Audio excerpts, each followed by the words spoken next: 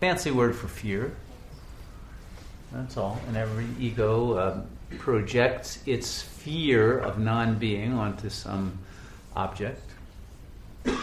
Some are afraid of a mouse or a snake or whatever, lightning, bridges. There's an infinite number of phobias. And by putting them in a book of diagnostic categorization, psychologists make a huge amount of money selling you different drugs for each phobia, and they're totally unnecessary. But there's no ego without phobia. Okay? It's just that there's people choose different objects to be afraid of. Mostly it's a phobia of life and of death. And of course there's nothing to fear and no one to fear. And it's all part of the game of keeping the ego going and trying to find solutions to imaginary problems by creating more problems.